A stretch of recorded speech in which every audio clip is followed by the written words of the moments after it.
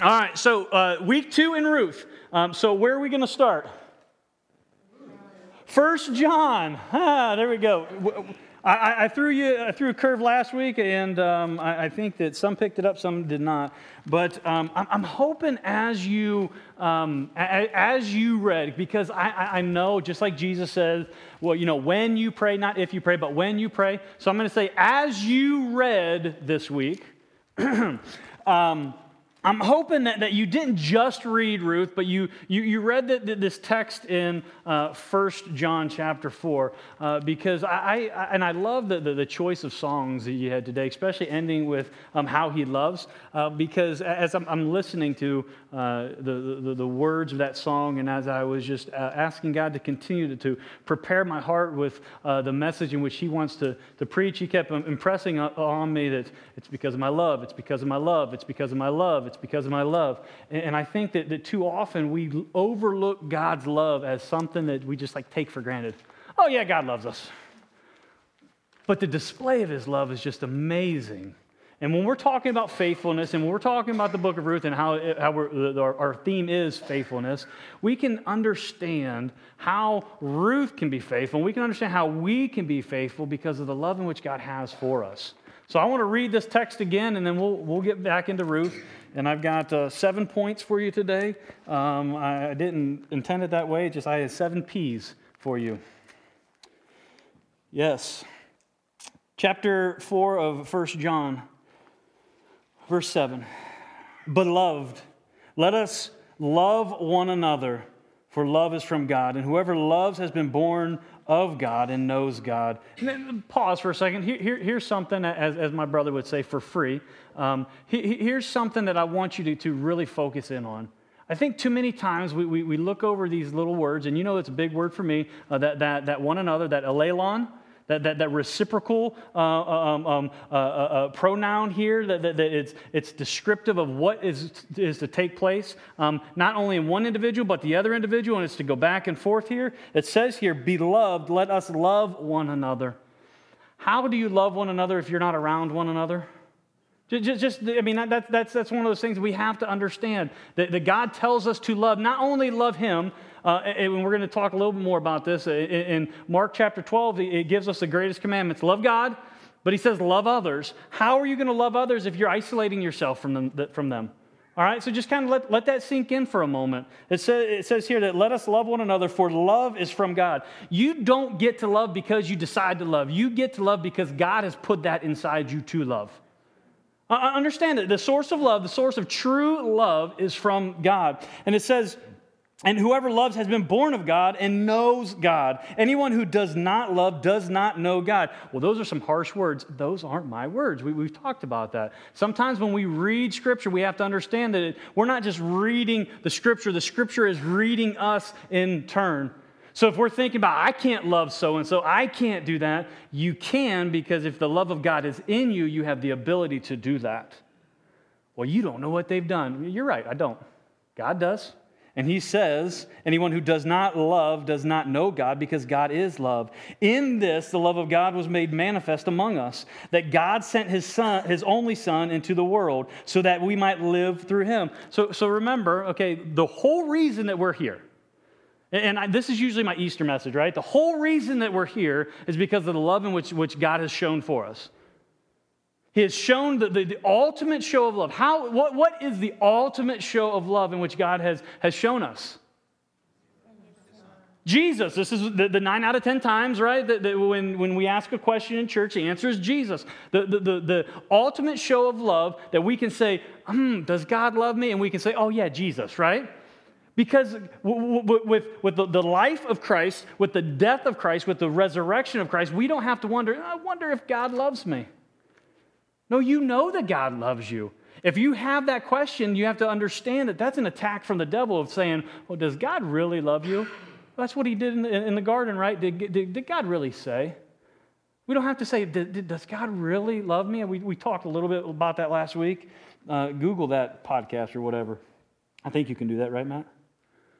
Oh, all right. Or get a hold of Matt. He'll hook you up with that. So we talked more in depth about that, how we can understand that God loves us. We don't have to question God's love for us.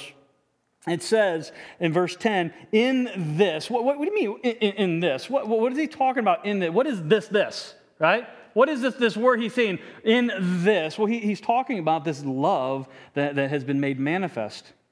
In this is love, not that we have loved God, but that he loved us and sent his son to be a propitiation for our sins. A big word, we understand, though, that with big words comes big meanings.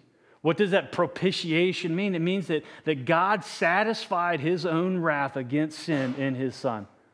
So we no longer have to wonder, is God going to forgive me of my sin? Well, we can say, because of what Christ has done, if I ask for forgiveness, it says he's faithful and just to forgive us of our sins. How can a just God forgive us of our sins that is an offense towards him? Because he provided the sacrifice to cover for those sins, to atone for those sins, and that sacrifice is in Jesus. Beloved, if God so loved us, we also ought to love one another. So here, John's saying, so if God's going to go to the extent to love you this much, I know that's kind of a Lee's paraphrase, drawn out version, but if God's going to go to the extent to love you so much, and he displays it like this, he says, we also ought to love one another. He didn't say if they're lovable, right? Sometimes we wish that he would have put that in there. If they're lovable, if I'm in the mood, if everything's going the way in which I think. No, he just says that we ought to love one another. No one has ever seen God. If we love one another, God abides in us, and his love is perfected in us. This is where I wanted to get today, because I think that we need to ask ourselves this question. Is God's love being perfected in you? Is God's love being perfected in you? If someone was to ask you or look at your actions, would they be able to say, God's love is being perfected in them? The Bible says that here, if God is in us, he abides in us, his love is perfected in us. We have a role in God's love. We have a role. So since God's love is inside of us, we need to understand that it's working. That some of you are a bit more of a work than others, right? Hey, thank you. So somebody got it right. Mm-hmm. Some of you are too scared because you're like, wait a second, they're sitting beside me, and I don't know if I want to say that out loud. But understand that God is working inside of us to perfect us. Are we ever going to be perfect this side of eternity? No, but we're going to be transformed from one degree of glory to the next. That's that whole sanctification. And the reason that I wanted to get here is I think that we can see glimpses and views in Scripture of those that the love of God, maybe they weren't completely aware of it, but the love of God was being perfected and perfecting individuals. And I think that we see in Ruth that display. We can see that display. So with that, let's turn back to Ruth chapter 2. And here, I'm going to the best of my ability, read through the whole thing before I say any commentary or anything. To the best of my ability. Because I have seven actions that I want to talk about. All right. Chapter 2 of Ruth, verse 1. Man, I can't do it. I already want to start now, but... Okay. Now Naomi had a relative of her husband's, a worthy man of the clan of Elimelech, whose name was Boaz.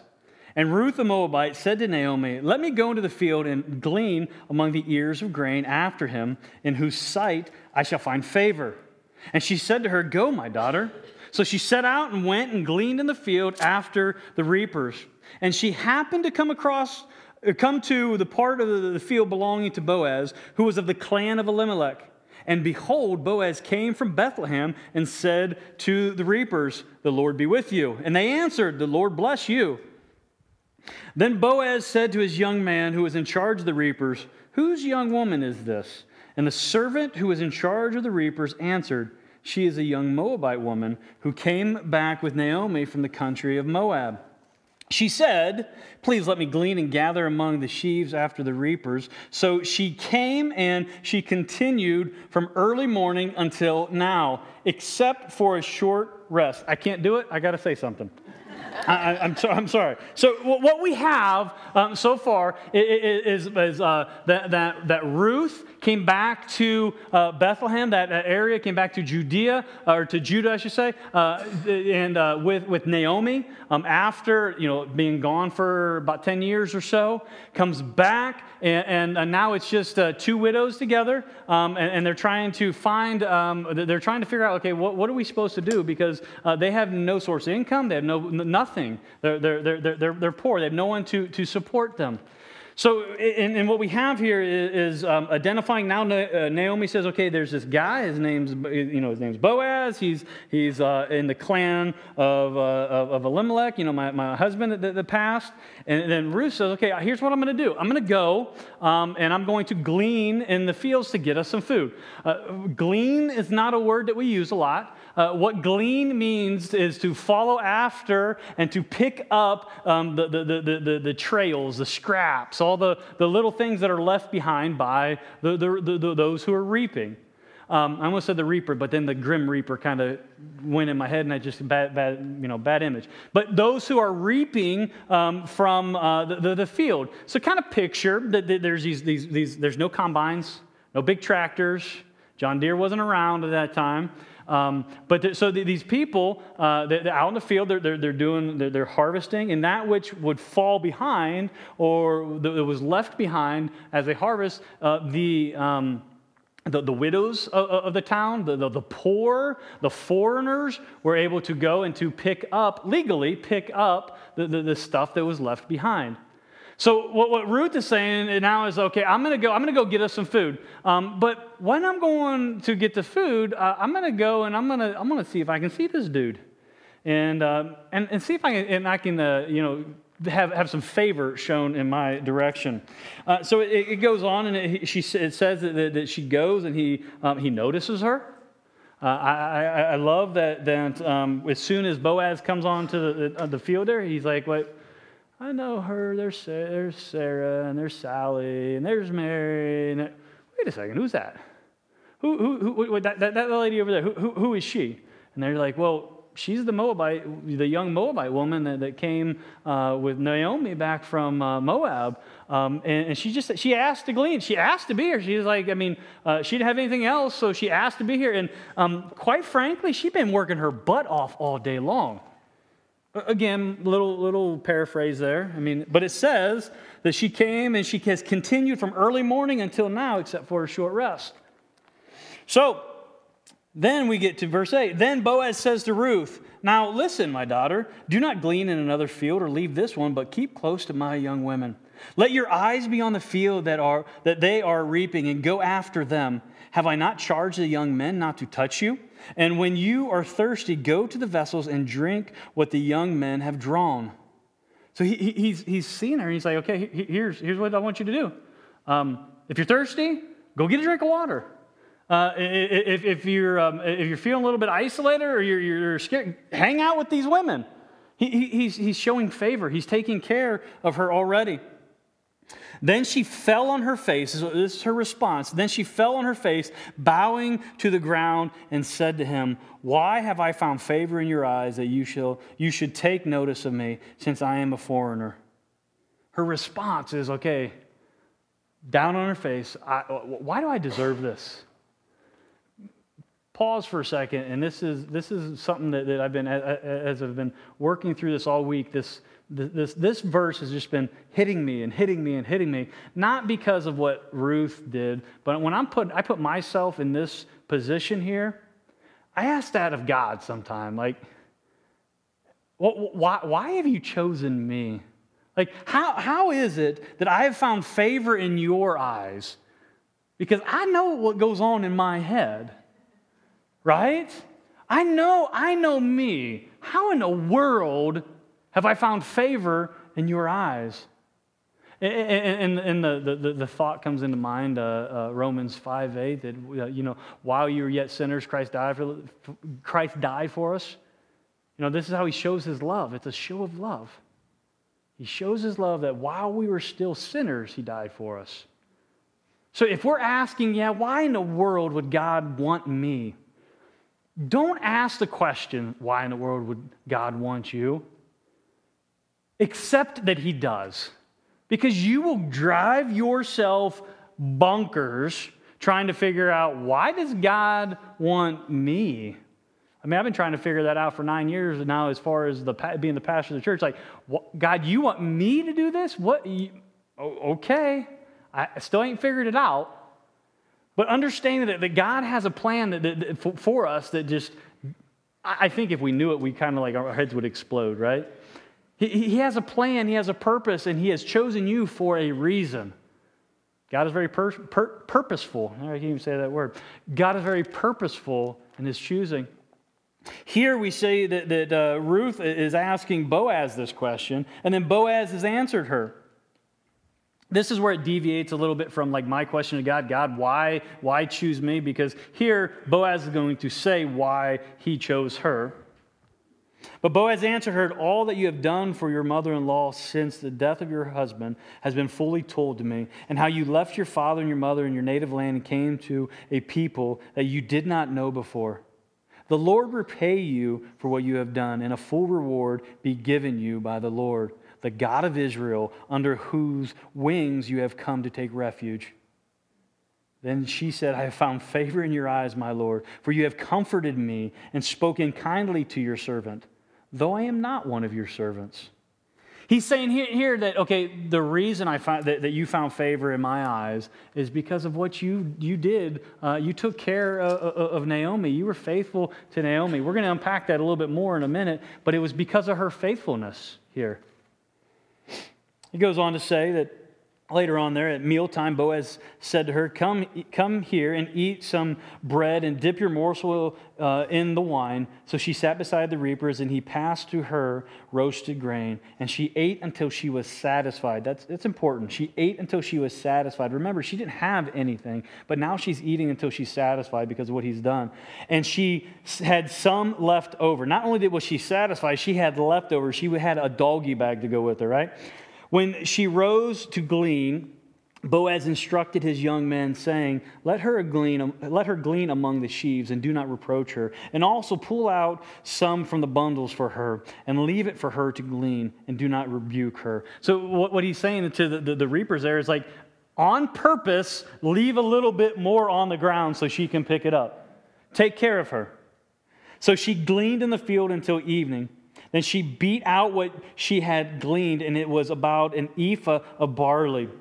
If you want to know what an ephah is, look down there in your notes. It's 3/5 of a bushel, or 22 liters, right? I don't know. That's pretty big, right? That's like this, I would imagine. Like a liter is kind of like this, right? Come on, like mathematics is not my thing. So it would be like an armful at least, right? Are we? All right, I'll Google it later and get a picture, I guess. It would be a 5-gallon bucket or so. Yeah. So she's carrying buckets. All right, that's good, and that's a good picture. So, but it was more than her just putting it in her shirt, I guess, right? So she had a lot. You all get the picture? I can move on. All right, thank you. Now, where was I at? There it is, 18. And she took it up and went into the city. Her mother-in-law saw what she had gleaned. Oh, my goodness. She also brought out and gave her what food she had left over after being satisfied. And her mother-in-law said to her, Where did you glean today? Did you steal that from somewhere? No. And where have you worked? Blessed be the man who took notice of you. So she told her mother-in-law with whom she had worked and said, The man's name with whom I work today is Boaz. And Naomi said to her daughter-in-law, May he be blessed by the Lord, whose kindness has not forsaken the living or the dead. Now Naomi also said to her, The man is a close relative of ours, one of our redeemers. Not going to explain that today. That's going to come next week. So he's one of our redeemers. Huge implication there. And Ruth the Moabite said, Besides, he said to me, You shall keep close to my young men until they have finished all my harvest. And Naomi said to Ruth, her daughter-in-law, It is good, my daughter, that you go out with his young women, lest in another field you be assaulted. So she kept close to the young women of Boaz, gleaning until the end of the barley and wheat harvests. And she lived with her mother-in-law. All right. Big chunk of scripture right there. But what we can see in this chapter is the faithfulness of Ruth. Last week we talked about the faithfulness of Naomi. What I want to focus on this week is the faithfulness of Ruth. Next week's going to be the faithfulness of Boaz, and we'll go on from there. Is Boaz faithful in this chapter? Yes, but what I want to focus on is the faithfulness of Ruth. And I think that it's important to highlight 7 actions involved in faithfulness. So this is where type A, you get you're going to all psyched up now. Yay! 7 notes, all right? 7 actions involved in faithfulness. And I think that we see all of these actions, at least we see the first 6 and the 7th, we can imply that at the end. But we see all this in this chapter here. The first action involved with faithfulness, I think we see right off the bat in verse 1, it's perspective. It's perspective. What do I mean by perspective? Well, I think it's important to realize that when we are to be faithful, we need to understand that we have to accept a reality. The reality is that we can be faithful, and God provides us a way in which to be faithful. And sometimes we have a need to be faithful. So the perspective right off the bat is they knew the situation in which they were in. They knew it. They knew that they weren't going to be able to do things on their own, that there was something that was going to have to happen that was going to be beyond them. Second thing, this is my favorite, I think, is in verse 2, we see that Ruth says to Naomi, "Let me go out into the field and glean among the ears of grain after him, whose sight I shall find favor in." They have a plan. Being faithful takes a plan. Well, why is that? Why is that something that I think is my favorite out of this list? Well, it's my favorite in the sense that faithfulness doesn't just happen. I think too often what we fall into is the lie of Satan that if you just do this and you just do this and you just do this, and when I'm saying this, so if you just read your Bible and if you just pray to God and if you just come to church and if you just if you just do all these things, the automatic byproduct is going to be faithfulness. No, it's not just going to automatically happen. We have to have a plan. Okay, I want to do this, and they're called spiritual disciplines for a reason. I want to do this because I want to be transformed into the image of Christ. I want to be, as Paul says, not be conformed to this world, but be transformed by the renewing of our mind. We understand that there has to be an intention in this. I like this because I think that even Jesus had a plan for his disciples when he is doing the David Copperfield levitating up into heaven in Acts chapter 1. He says, okay, here's what's going to happen. You're going to be my disciples. You are my disciples already, obviously. You're going to be my witnesses. I got a plan for you. And this plan is for you to go and display what you've learned and go and teach what you have observed. I've commanded these things, and now it's on you. This is the plan. Don't ever fall into the trap of people that say, well, you just kind of got to, I'm just being led by the Spirit, and have no grounding in the Word of God. Are we? Absolutely, we are to be led by the Spirit, but understand that the Spirit is rooted in the Word of God. The Spirit of God is rooted in the Word of God for the work of God. Understand that there's no, I just feel I'm going to do this, and I'm going to feel that I do that. God has a plan. How does God have a plan? How can I say it? Because God chose you for a reason. We have plan. He has a plan, and we have purpose. I think here that Ruth shows that part of the faithfulness is her plan. She had a good plan.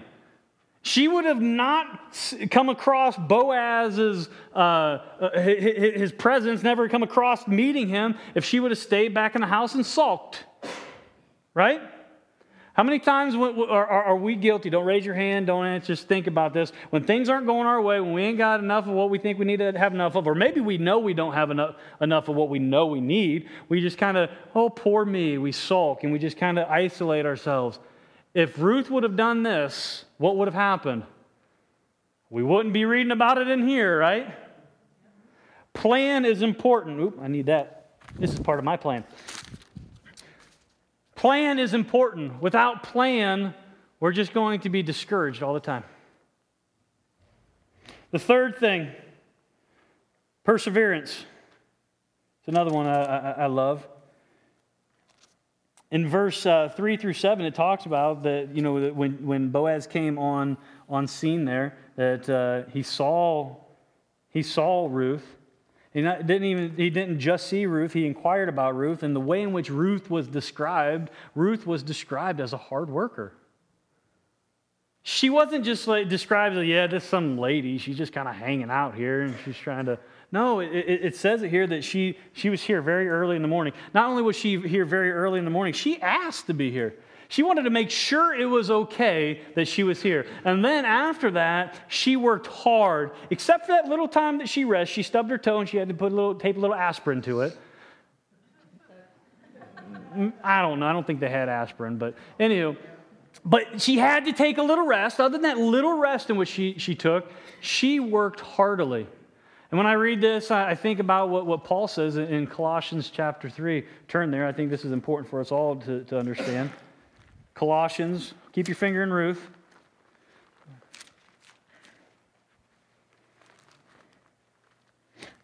Colossians chapter 3, verse 23, it says, whatever you do, work heartily as for the Lord and not for men, knowing that from the Lord you will receive the inheritance as your reward. You are serving the Lord Christ. Why did I want to read that? I think it's important for us to understand that work is not a result of the fall.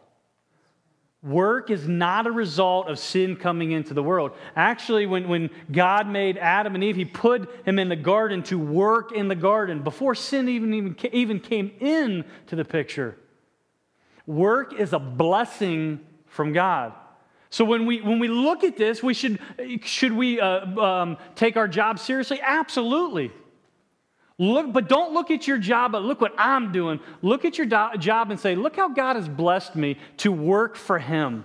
Some of you have great jobs. Some of you want greater jobs. Whatever the magnitude or whatever the level of your job, work that job not as you're working for your boss.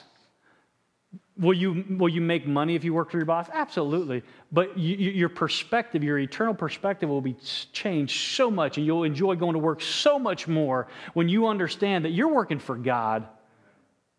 And when you're working for God, it says here that you are serving the Lord Christ, no matter what it is that you're doing. Some of you are sitting there thinking, I'm sure, yeah, it's easy for you to say, Lee, you're a preacher. That's what you do, work for God. Yeah, I do, but Jake works at a machining type place.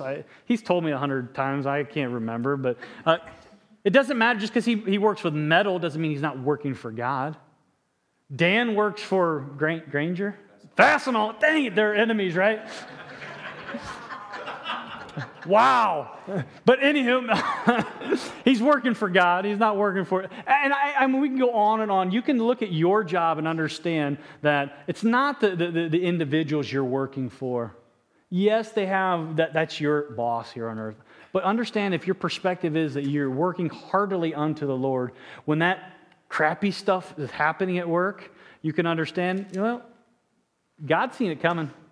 And I'm going to work through this and give Him the glory. And He's going to mold me through this, because this is some nasty stuff, or whatever it may be. Or maybe you're just saying, woohoo, this is awesome. If you're the woohoo, this is awesome, make sure you're saying, thank you, Lord. Thank you for what you've given me. All right, I'll move on. Back to Ruth. Not only Is it perseverance that she was working hard? I think another P is practice.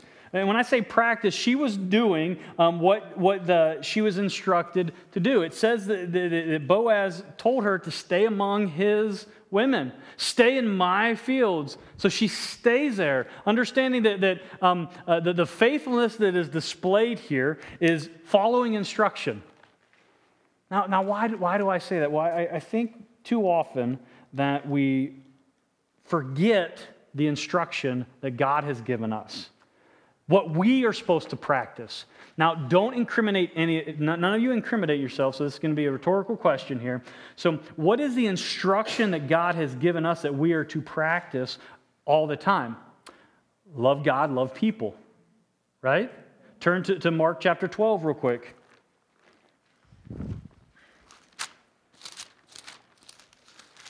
I'm going over a little bit. That's all right. I was informed that there's no football, just NASCAR, so we're good. They go left and left and left and left. Some of you are like, huh? Just watch it once, you'll get it. Oh, I'm sorry. I'm not knocking. I know there's some rednecks in here that really like it. But I did for years until I was like, never mind. It's bad time in life. Jesus answered, the most important is this, hear, O Israel, the Lord our God, the Lord is one. And you shall love the Lord your God with all your heart and with all your soul and with all your mind and with all your strength. The second is this, you shall love your neighbor as yourself. When Jesus is asked, what's the greatest commandment? What's the greatest thing in which I can ever do? Love God and love people. Too many of us, too many times say, I got the loving God part down, but loving people is dang near impossible. Well, then I'll point you to another scripture where it says that all things are possible with God, right? With man it's impossible, with God it's possible. Understand this. When we say, I love God and I don't love people, you need to go back to 1 John and see that doesn't jive. You can't love God and not love God's people. I'm not saying you have to like them all. But there's an understanding that we are to love one another. Jesus said that the greatest thing that we can do is love God and love people. So as we're looking at this, so the practice that we can see, that Ruth displayed in her faithfulness, we can take and make that a practical in our life of maybe we need to do better at loving God and loving people. What does that look like? It looks different for everybody. There's some common elements, especially in the loving God part. But the loving people, y'all encounter different people than I encounter. So it's gonna probably test you and try you at sometimes. But understand that if God commands you to do something, He also gives you the ability to do it. God just doesn't say, okay, go love somebody, and good luck doing it. No, He gives you the strength and the ability and what it takes to do that. The next thing, so what are we on? 1, 2, 3, 4. Number 5. We're closing in. The plane's circling. We're getting ready to land. Position. Well, what do I mean by position? I think if you look in verses 14 through 19, when Boaz is instructing her where to go, and this is what I want you to do, he's given her this. I want you to stay in this area. I want you to identify with my women. I look at this and I think about what Paul also says in Colossians chapter 2, where it says that since you are now in Christ, therefore, since you're in Christ, so walk in Him. Since you're a Christian, act like it.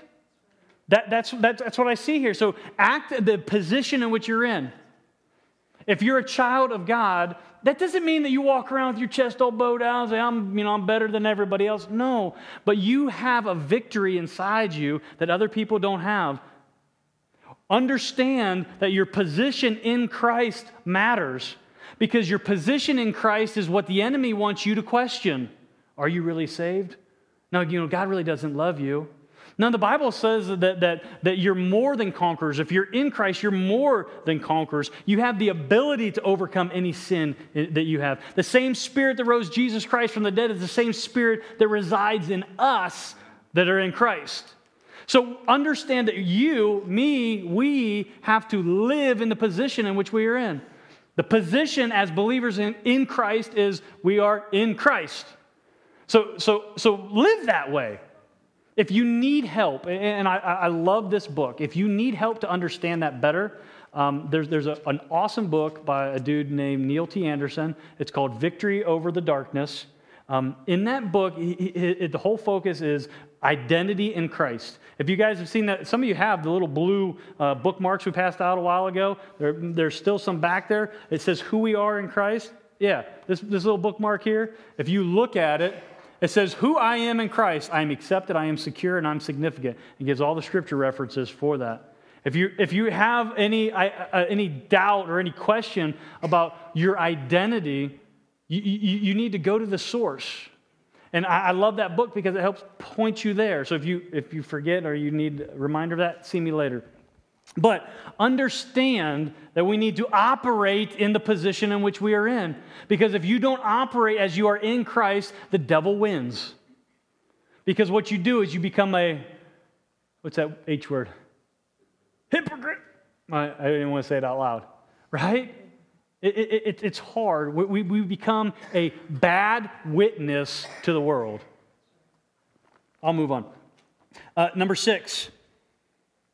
We started with this being the love being perfected in us, and I think that it's important that we understand that as Naomi's talking to Ruth here, she's telling her, "Hey, you need to have a little patience." So that's the seventh action involved in faithfulness is patience.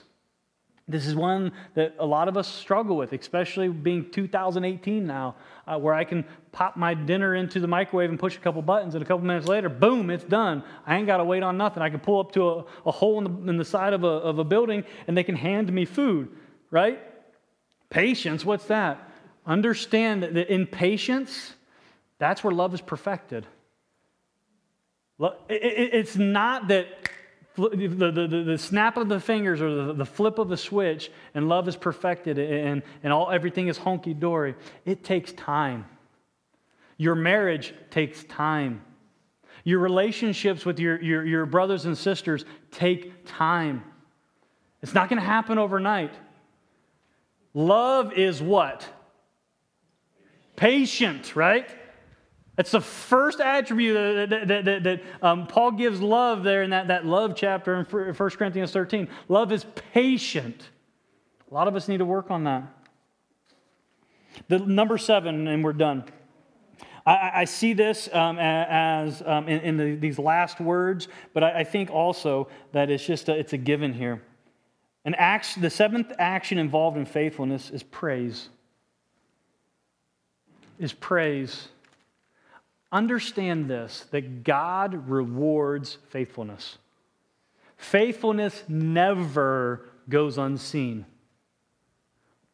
Some are thinking, yeah, but I've been faithful for so long. Here's the deal. It might go unseen here, but it doesn't go unseen in God's eyes.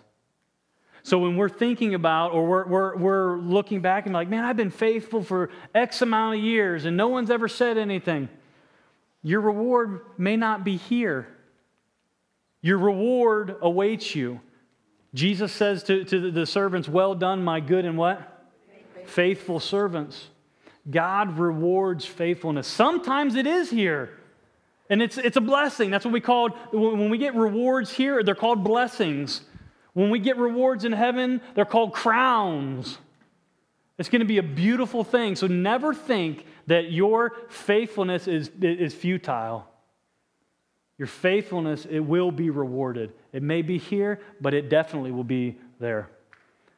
And when we grasp that, we need to understand that we're not being faithful for faithfulness' sake. We're being faithful because that's what God demands of us, is to be faithful to Him. How can we do that? We can understand the love in which He's given us.